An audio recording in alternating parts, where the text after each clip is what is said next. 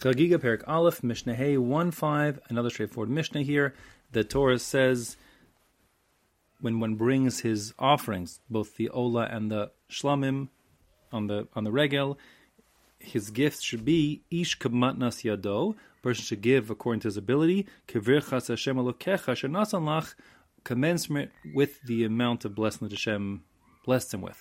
So that means essentially, if you're rich, you should bring bigger quantity, volume, worth of offerings, and if you're poor, then less. But also there's this dynamic, don't forget there are two korbanos we brought, Ola and Shlamim. Ola is eaten, Shlamim is not eaten.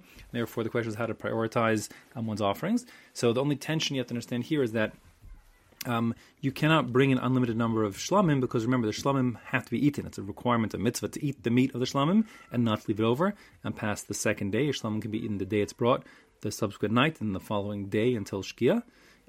So you can't leave over. So you can't go and bring, dozens of shlamim unless you have this enormous family or, party to feed. And therefore, the question is, how should a person spend his money to purchase these korbanos? So we consider four possibilities in the Mishnah.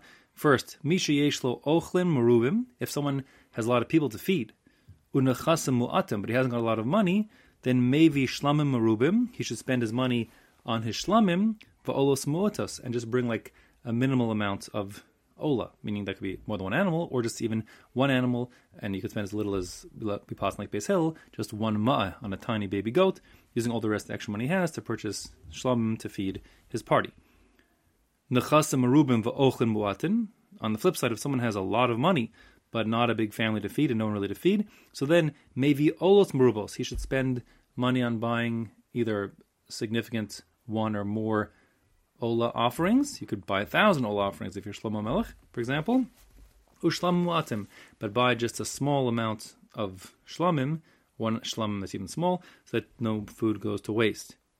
Zev mu'at, if this is a poor fellow who's poor both, that has got money to purchase, as well as got a family to feed, or much of a family to feed, so then al zeh ne'amar, this is the person about whom the rabbi set the bottom thresholds, ma'a kesef ushtei kesef, that when it comes to buying the Ola, one ma'a kesef is a minimum requirement, and when buying the Chagiga, so then shtei kesef, 2 ma'os is the minimum requirement. So that guy just, gets by at the bare minimum.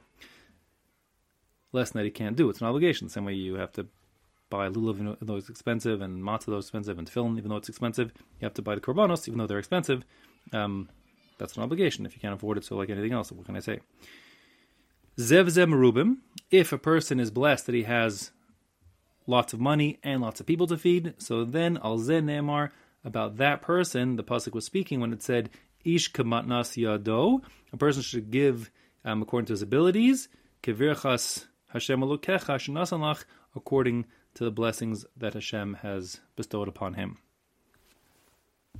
Meaning, he should spend a lot of money buying a lot of olos and a lot of shlamim.